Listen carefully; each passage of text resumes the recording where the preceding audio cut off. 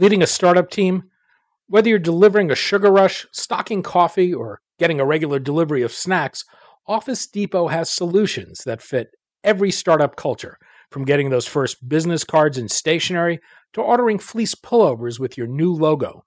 To learn how Office Depot and the California Technology Council have partnered to bring you savings on all of these startup essentials and more, go to californiatechnology.org/member benefits. I'm Daniel Levine, and this is the Bio Report.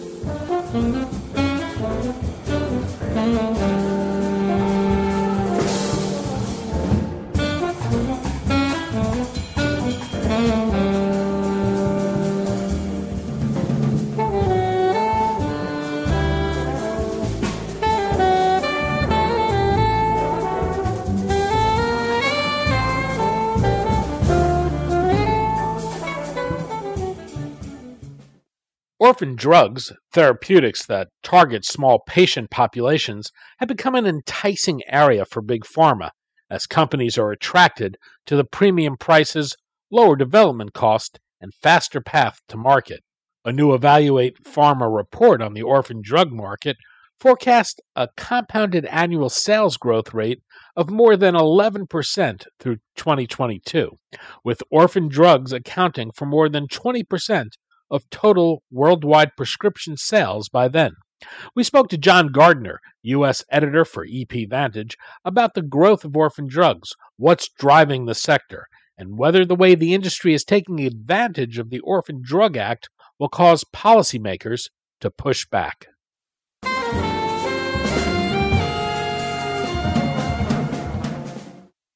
Jon, thanks for joining us. Thanks for having me.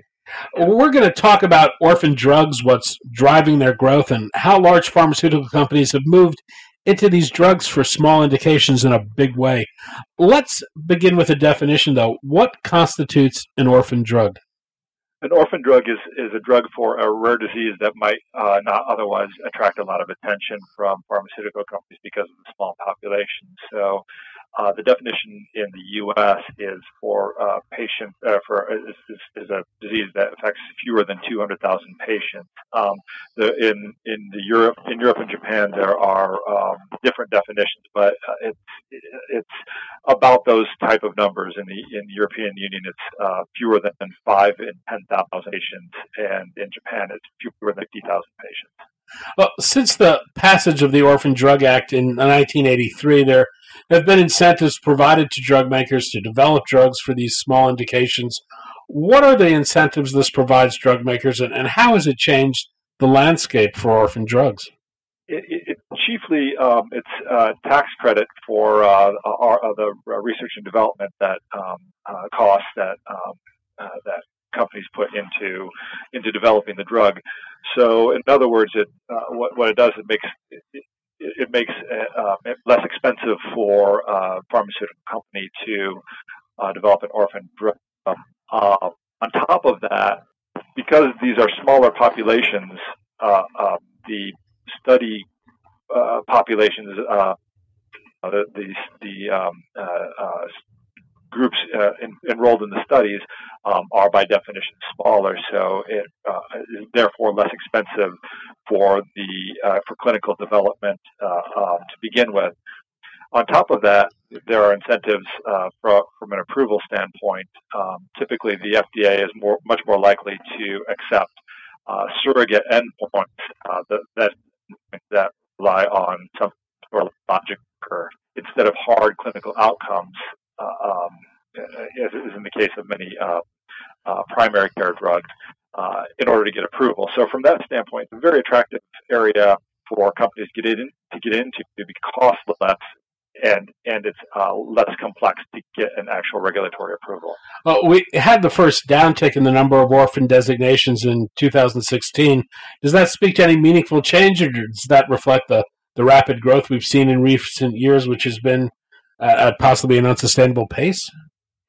It's hard to say what that actually means, because broadly speaking, there were fewer approvals of drugs in 2016. So it may be just a statistical blip. Obviously, it's something we will want to watch closely.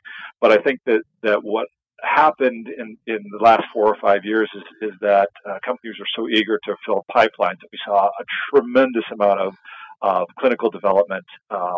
And I think that as companies were trying to fill pipelines, as trying to respond to patent expiration, that perhaps now we've just seen a sort of, if you will, a plateauing of activity, which could lead into a numerical downtick, but it may not be anything that is continued in 2017 and beyond. Obviously, we will want to keep a close eye on it because it would be another metric to measure R&D productivity of the industry. And I would be more concerned if in 2017, 2018, we saw a continued downturn in terms of numbers. And overall, what kind of levels are we seeing in terms of orphan designations being granted? I think it's around 300 or so. So a robust number nonetheless.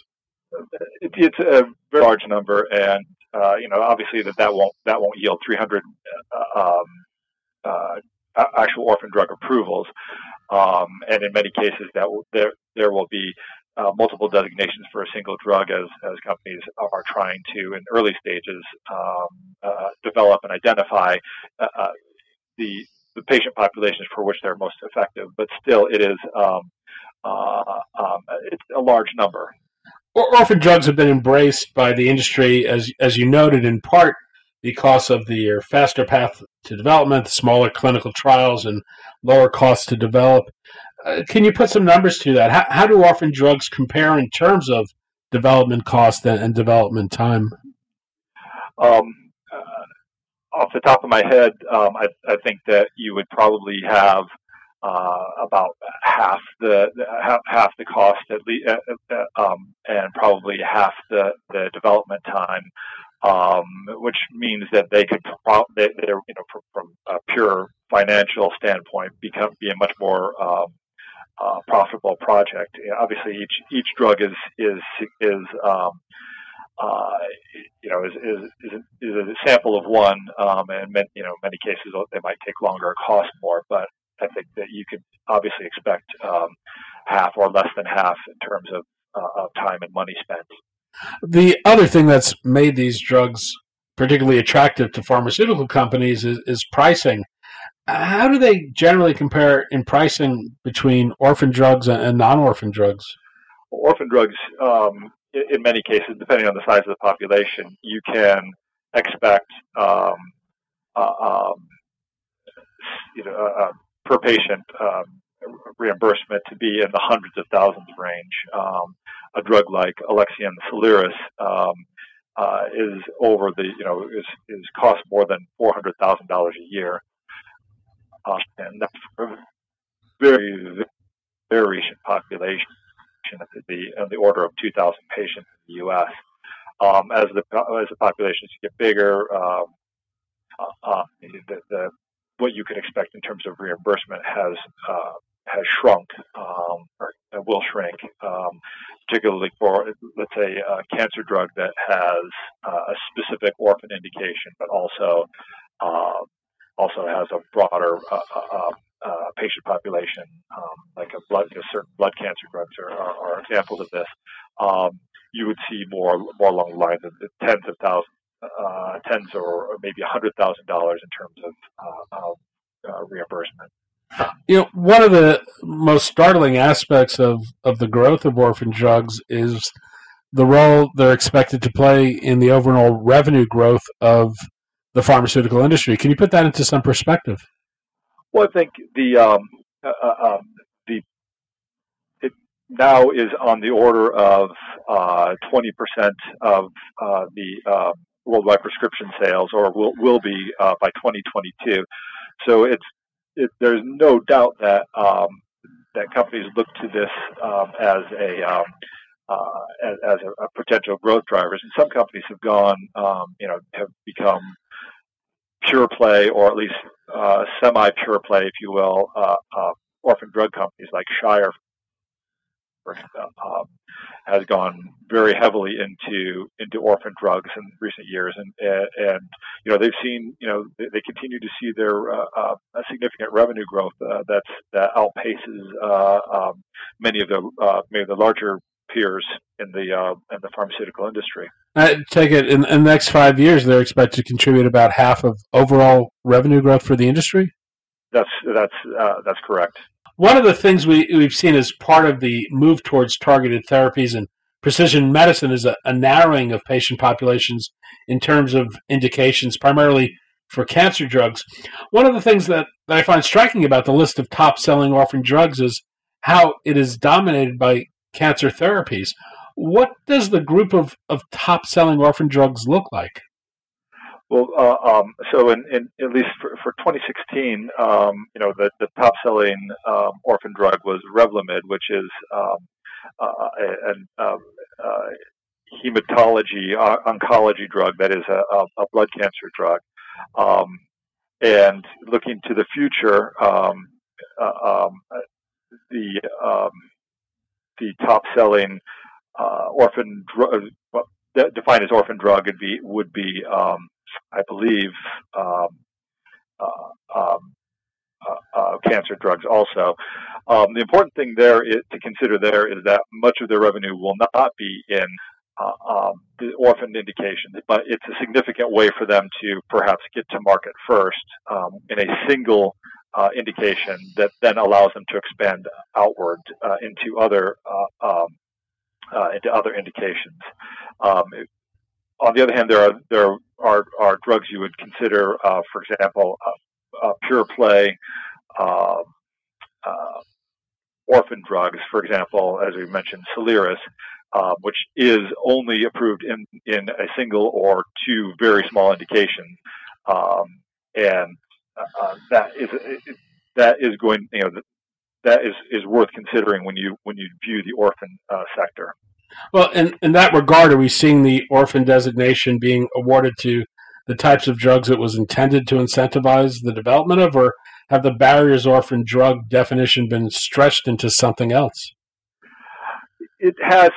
I think it's fair to say that it's been stretched into something else, and you could have a strong debate about whether or not the FDA should and the European Medicines Agency should perhaps tighten their views on what orphan drugs are. But on the other hand, you don't want to disincentivize companies from developing a broad drug for the broadly applicable drug for a specific orphan indication, if in fact this underserved patient population can see some benefit. Well, one thing drug makers would love to do is to win approval for a drug with an orphan designation and then expand that indication and grow the potential market. How common is it that companies are able to do this? I think it's not it doesn't happen very frequently, but it does happen. And I think that, but you'll see a lot of times, in many cases, it'll be a small biotech that has ambitions of becoming a larger company and want to achieve that first approval and establish a revenue stream that they can then use to finance continued development of that drug into broader disease categories. So when we think about the dominant players in orphan drugs, are they the companies you traditionally think of as rare disease companies, or are they the large pharmaceutical companies? Well, I think it depends on how you view the orphan sphere. We define it, of course, as drugs that have achieved an orphan designation. So a company like Celgene, for example, which is largely an oncology company, is the big seller, or has the biggest sales in the orphan sphere. On the other hand, you also see there are companies like, for example, Sanofi, which went into this in a big way when it bought out Genzyme a few years ago, has become a significant player. But there are also companies like, as I mentioned, for example, Shire, which has which has, I think, in many ways swung away from what you would call the primary care drugs and into their rare disease field, and have managed to establish themselves as a big player in this in orphan disease as almost a pure play company. There's been talk about allowing the repatriation of profits from overseas for pharmaceutical companies, and the expectation that this could really drive M&A activity in the industry. Would you expect the orphan drug companies to be likely targets? I think that it's fair to say yes. A company like Alexion, for example, has been talked about for years as a takeout candidate. It's really an issue of even in our sort of post biotech boom era, the valuation and whether or not companies can justify the price they may end up paying for a company like Alexion. Shire is another example. It's been a target in the past. It could be a target in the future. Obviously, it's a UK, Irish domiciled company, so that's not the same situation. But I think you would see them obviously rising in prominence if repatriation does indeed happen. We talked about the stretching of the use of the Orphan Drug Act. Is there concerns about any kind of pushback, either from payers or from policymakers? Is there a risk that they'll come under greater scrutiny and lead to payers and lawmakers, putting new restrictions or pricing pressures on these drugs? Well, we've already started to see that a bit. If you have followed the affairs of Sarepta and their new drug Exondys 51, which is a rare disease drug for Duchenne muscular dystrophy, they had significant pushback from payers, including some insurers who wouldn't pay for it at all because it still constitutes an experimental drug, and were not persuaded by the clinical data that Sarepta has offered so far. A second drug that's been approved recently is Spinraza, Biogen's drug for spinal muscular atrophy. Some of the payers have come out and said we will only reimburse this exactly for as it is labeled by the FDA. We won't, which defines a rather specific group of spinal muscular atrophy patients. So therefore, people are very concerned about the prices that are being charged by these companies. But I think, in some regards, I think there is probably reluctance from the FDA to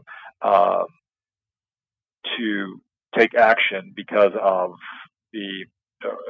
what could be the political implications of that. And I don't think that the current Congress is interested in any way in tightening drug approvals or proving to be a barrier to drug approvals. Jon Gardner, U.S. Editor for EP Vantage. Jon, thanks as always. Thanks for having me.